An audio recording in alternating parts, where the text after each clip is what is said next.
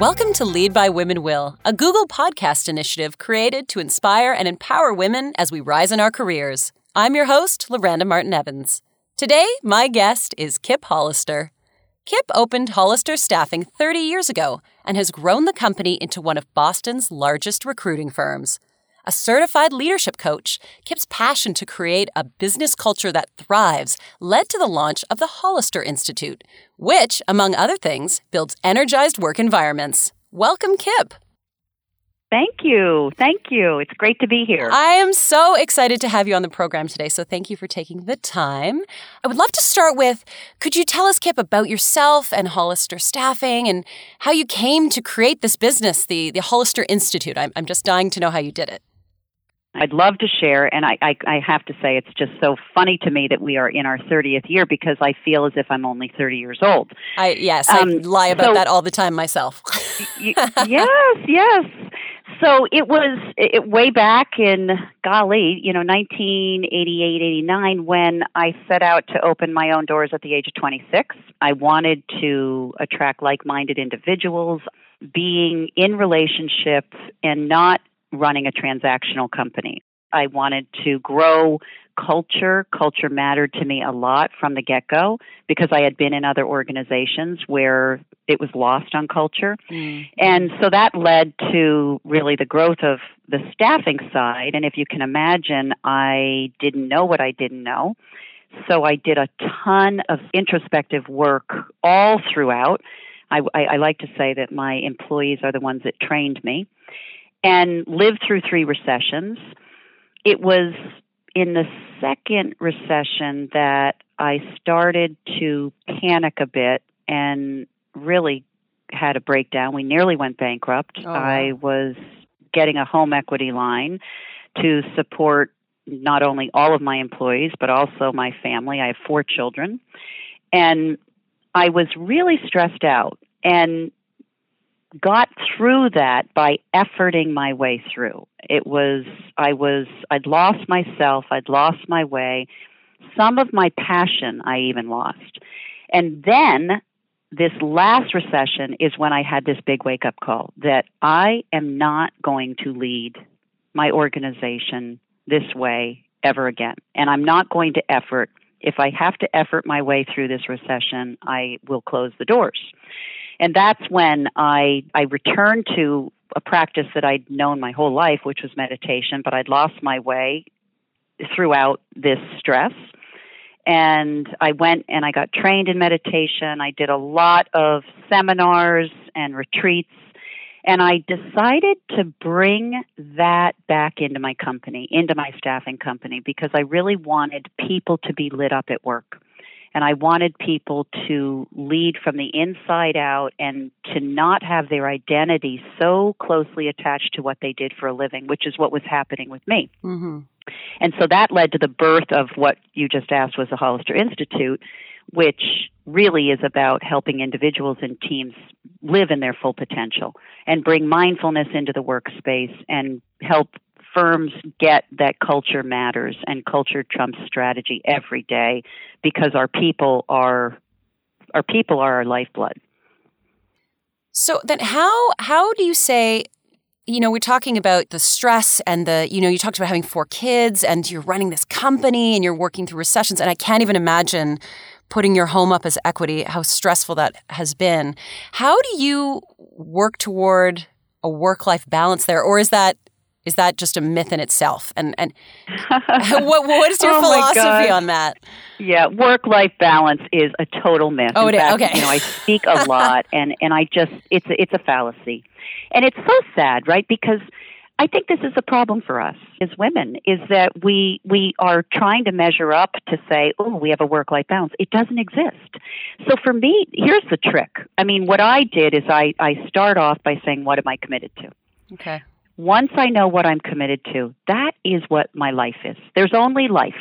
And then underneath life and how you look at life is work. There's relationships. There are children. There are friendships. There's spirituality. And there's all of those other buckets that constitute what life is for us. And each of us gets to decide what we're committed to. And so I debunk that myth all the time, especially with women who are so hard on themselves and they want to do it all. And, for me, I was so young when I opened the company, and within 3 years, I got married and had 2 children. Wow. And so I really had to, and that is when I started meditating, by the way, because really? Yes. I grounded myself then. My first boss taught me meditation. I cannot believe it, back in 1984. And I used that to ground me. But what's funny about stress is that when we're stressed, we don't usually go to what we know will help us. We kind of live in a self-fulfilling prophecy of, I got to do it all, and I got to put the weight of the world on my shoulders, and I got to carry the bag. And then we become martyrs. And so I think for me, bringing your whole self to life and work is partly about paying attention to who we are and what makes us tick and how we get energized by life, by work, by play, and really making sure that we fill all those buckets so that we're not void and feeling tired, powerless, defeated, which is what can result when you don't pay attention. So if we're not balancing, if balance is a myth, is it about being more present at work and then present with the kids? Or is it about, farming it out and getting people to help you? Or if balance isn't a thing, what do we do? Right. It is, you said it. It's conscious choice. So for me, when I go home, my cell phone goes off. If I have calls to make on my way home, I make the calls. If I'm not finished my call, I drive around the neighborhood until I'm finished. Because I used to go in the house on the phone. And then the kids are tugging at you, or you're on your email during, Yes. look at how the younger generations are being raised. We are responsible for that because we're training them to not be present, to not pay attention in this present moment. And that's really all there is. And so once we're able to do that and choose what's most important. So when I'm at work, now it doesn't mean that when I'm at work, I might not take a call from one of my kids. That's one of the agreements I have with my own children, is that I will always pick up your calls. But I say, I'm in a meeting. Is it urgent? Can I get back to you? And then I go back to what I'm doing. So it's whatever is most important to you for us to set our life up out of what we're committed to, that the balance does follow, and we then have equanimity in our bodies. We just do. So you mentioned energy, and I'd love to talk about that a little bit. Can you help us understand what energy and understanding what energy means for us individually, why that's important? Oh, boy. Yes. Well, so energy. So first of all, I am an off-the-wall type A, and I usually am always positive. But I'll tell you, when I went out to get trained at the Deepak Chopra Center, here's what I learned. First, everything is energy. We're 70% water. And our thoughts are energy. And do you know that we have 70,000 thoughts that run through our head on a daily basis, and that 85 to 90% of those thoughts are negative? Oh. And what happens with those negative thoughts is that they continue to self-perpetuate, and a self-perpetuated negative thought that continues creates a limiting belief. And then we live out of those limiting beliefs as if they're real. And so energetically, that can halt us. That can stop us from taking risks. That can stop us from going for the promotion. That can stop us from becoming an entrepreneur. And it's really important to look at the thoughts as energy, because the thoughts feed our action. They feed what we say.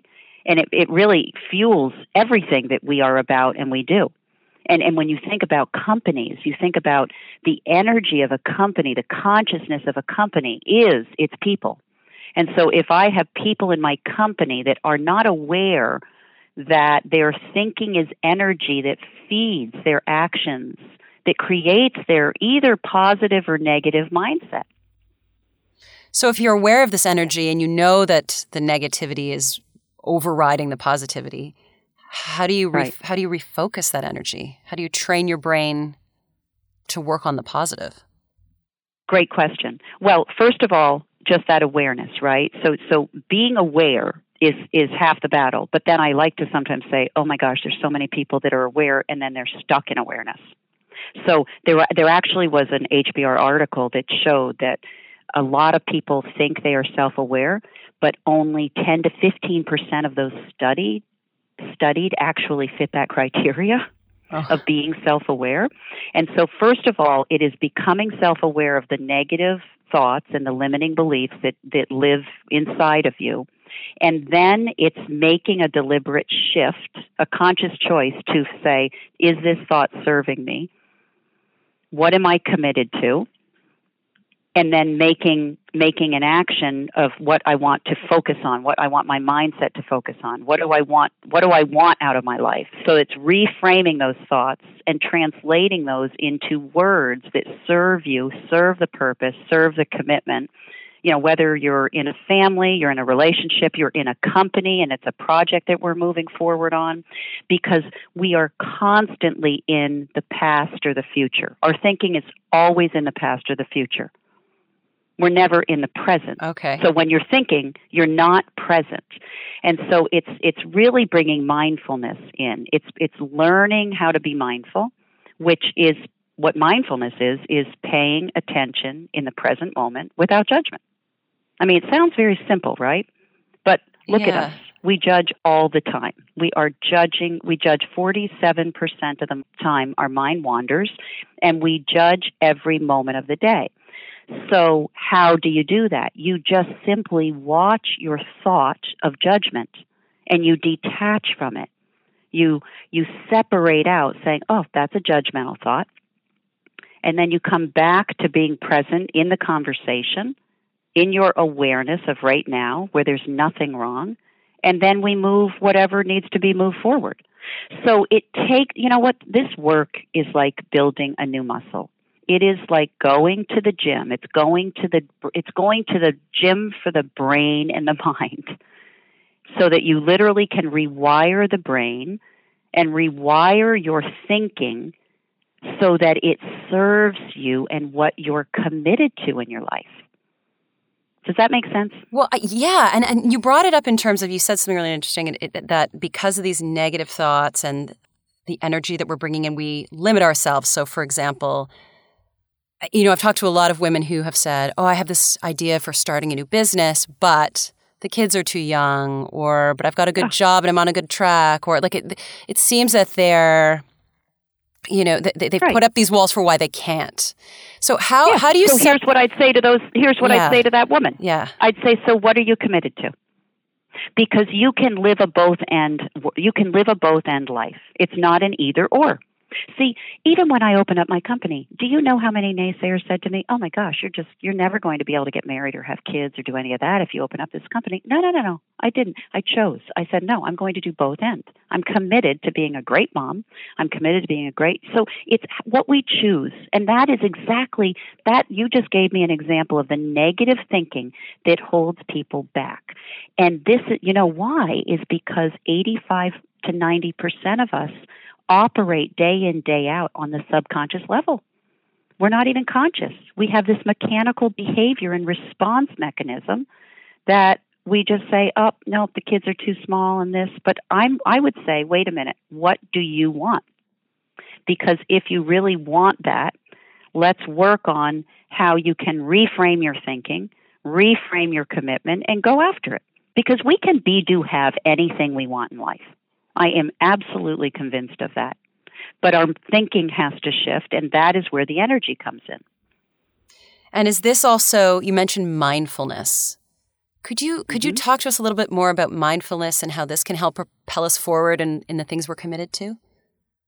So mindfulness, it focuses on the scattered energies of the mind, redirecting the mind to healthier living, problem solving, and inner healing. Because by nature we are so reactive and we respond and react out of habit. We don't even know it. And so mindfulness allows us to, it's almost as if we're pressing this pause button before we respond. So there's this great quote by Viktor Frankl that says, between the stimulus and the response, there's a space. And in that space is our power to choose how we respond. And that is what gives us power. That's what gives us a strong sense of self. So when we are mindful, we are focused. We're paying attention to our intentions. And we're letting go of the distractions of the thoughts and the mind and the monkey mind, and we're bringing it back to the here and now. So we're literally letting go of the past. We're not perseverating on the future, worried for the future, and we're right in the now. And we're able to then be more creative, more innovative. There's more gray matter around the thicker cortexes. The executive function of the brain works better. And so it's really a discipline that when people choose to work on it, their behavioral patterns shift within, 30 to 45 days. Just from bringing that. Now, meditation is a tool that allows you to become more mindful. But some people will say, I can't meditate. I can't sit there and my thoughts never shut off. Well, if your thoughts shut off, you'd be dead. So thoughts are part of meditating. But you can also be mindful without needing to meditate. I think it's just a lot harder because I think meditating is the tool that allows us to become more mindful day in, day out. Do you think that it's mostly, in your experience, that you've seen it's more women who can't be present? Like, because to me, I look at the division of labor, and I'm talking about household labor, in women I've spoken to and men I've spoken to. And it's the women, and I'm talking about career women, so women who are, out at work every day or even starting their own companies. But it's them who know when the birthday parties are, when the laundry needs to get done, and how many, dishes are left before we have to run the dish, or whatever it is. And whereas the men seem to have more of a separation of that church and state, the commitment to work when they're at work, and then wonderful fathers and present in the family at home. But it just seems to me that women have a harder time doing the things that you're saying are so critical. The negative energy part too, I think women tend to take that on themselves. Yes, they get in the drama of their minds and their experience. So I would agree with you, but I also don't want it to be a cop-out for women because I think by nature women are doers, right? We are the doers. We do it all, and we do ourselves into our graves, and we do ourselves really into self-implosion too. I mean, that's what happened with me. Living and operating, and I might add with pride, on 4 hours of sleep. I finally said, well, no one's impressed but myself, and I'm not impressed anymore. So to the point at which, until we get dissatisfied with our current way of being, we then get to choose a new way. Because for me, as an example, I'm responsible for the kids' activities, and that is in my bucket. Mm-hmm. Even though, I have a husband that is at home, he just doesn't do that stuff. He does other things. So whatever buckets we're filling, we can still do those buckets more mindfully and get ourselves leveraged. I think the problem that women face the most is that they do not take time for themselves. And they create the excuse that I have no time, I'm overwhelmed. If you hear the self-talk for women, it's a lot of I don't have time, where a guy will say, yeah, I'll go golfing Friday, sure, or Saturday. Yeah. They just do it. And when we as women just start saying yes to filling our own bucket, that time for ourselves, I think that it allows for more space to open up so that there's not that sense of overwhelm and doing it all. So I would love, can you teach us how to do this? Like, could you give us and our listeners some tools? Sure. How can we be better? How can we do better?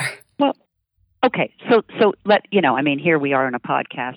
Come to my 2-day retreat. Come, let me coach you. But no, this is not a commercial. Okay, so here's the thing. No, but that would be taking time for myself. I'm just so serious because Yeah. this is why the Hollister Institute is alive, because I see so much pain in so many people. But Yeah. let me teach you one tool, which Yes. is your breath.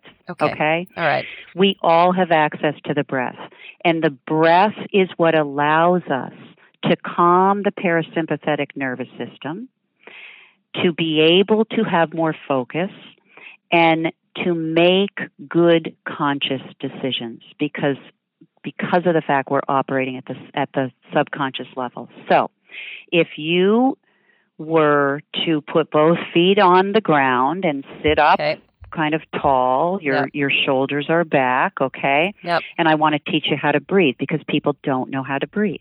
So put your right hand on your stomach and your left hand right at your chest. Okay. And as you breathe in, taking a deep breath, your right hand should be pushing out. Okay. And then I want you to hold the breath for 2 counts and then breathe out through your mouth for 4. Okay, and I want you to now breathe in for 4 counts as your stomach expands, air's flowing through your chest and your nose. Hold it for 2. Breathe out for 6 counts. We're going to do that 2 more times. So you're taking a deep breath in as your stomach expands for 4. You're going to hold the breath for 2. Then you're going to exhale through the mouth for 6. 1 more. Breathing in for 4. Holding your breath for 2 counts. Breathing out for 6. How do you feel? I feel really relaxed, actually.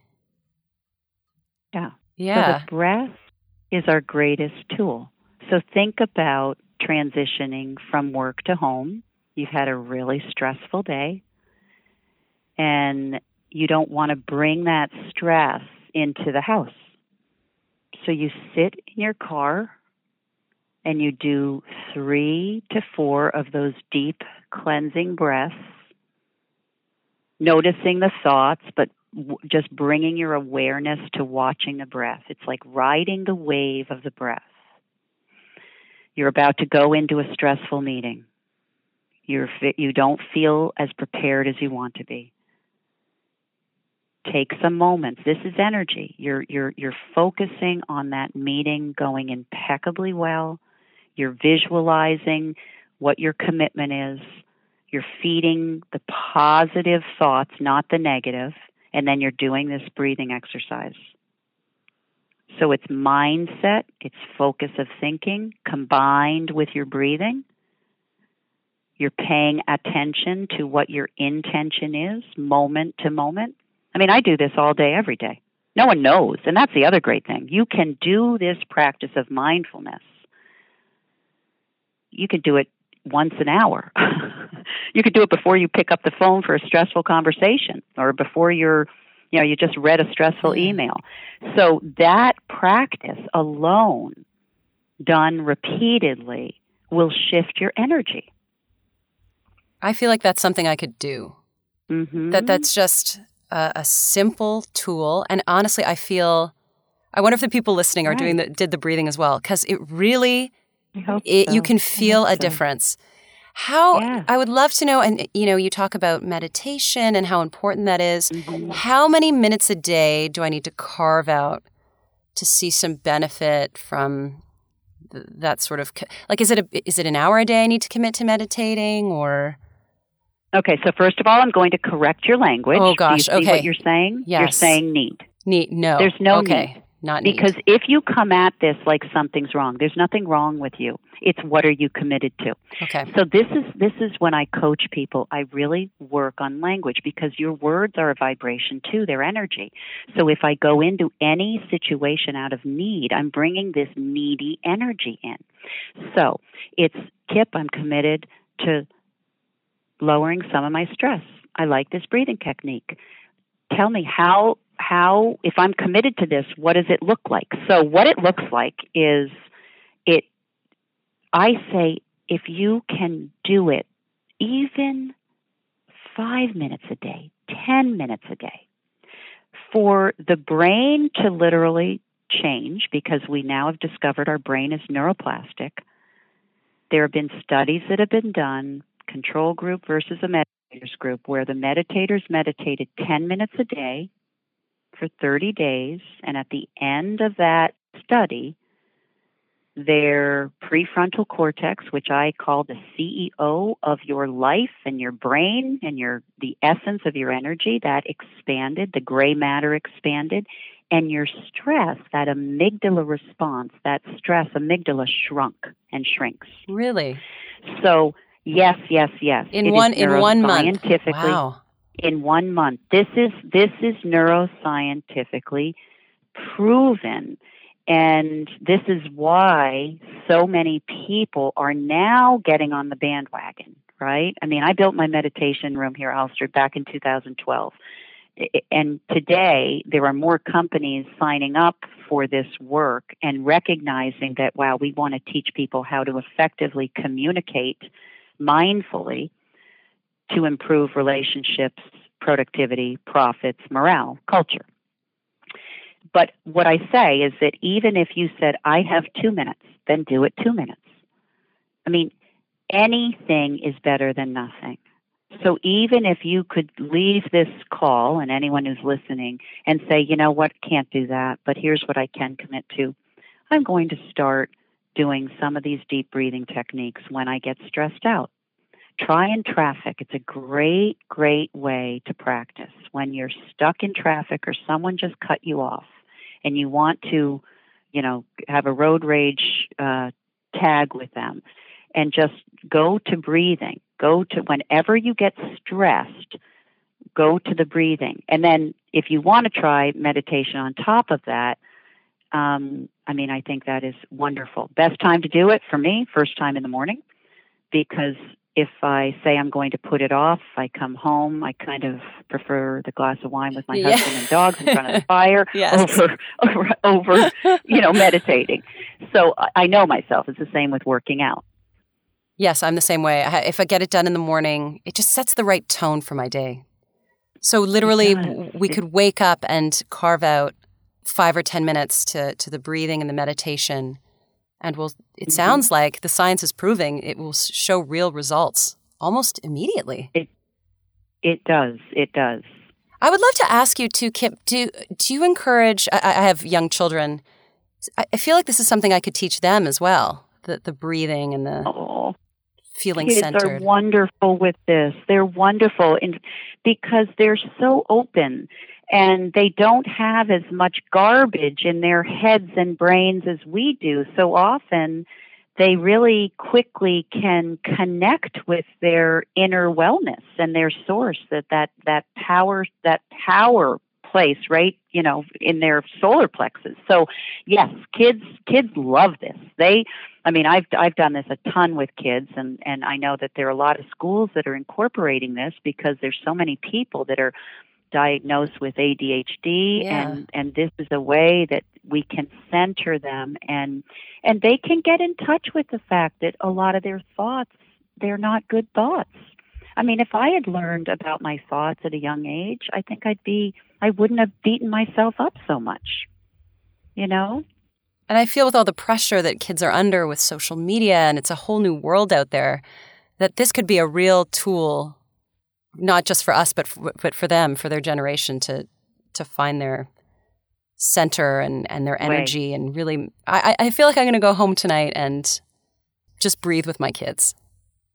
I think that's great. And teaching them to breathe, if they're on the playground and someone hurts their feelings and they're jump roping and they didn't invite them, to look at, wow, what are you making that's just what you're thinking, but that thought is just a thought. And then they can follow their breath, and that breath can become their best imaginary friend. That's what I would say. Your breath is always with you, and your breath wants the best for you. and just focus on what you want out of your, out of this playground experience. Go play with Johnny, Right. Because it's these early experiences that actually become the defining moments that feed into creation of our limiting beliefs. So if we can work with our kids to share what their thinking was, then we can help them detach from their thoughts and not have it go and create one of those limiting beliefs of I'm unworthy, I'm not good enough, I'm the imposter syndrome that so many of us live with. Mm-hmm. Mm-hmm.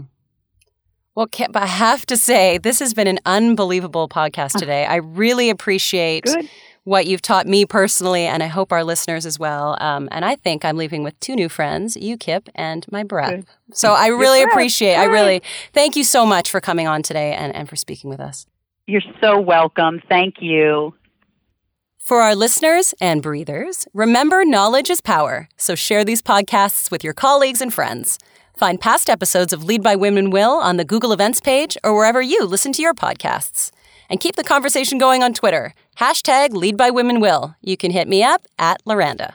And now, for all of us, time to go smash some ceilings.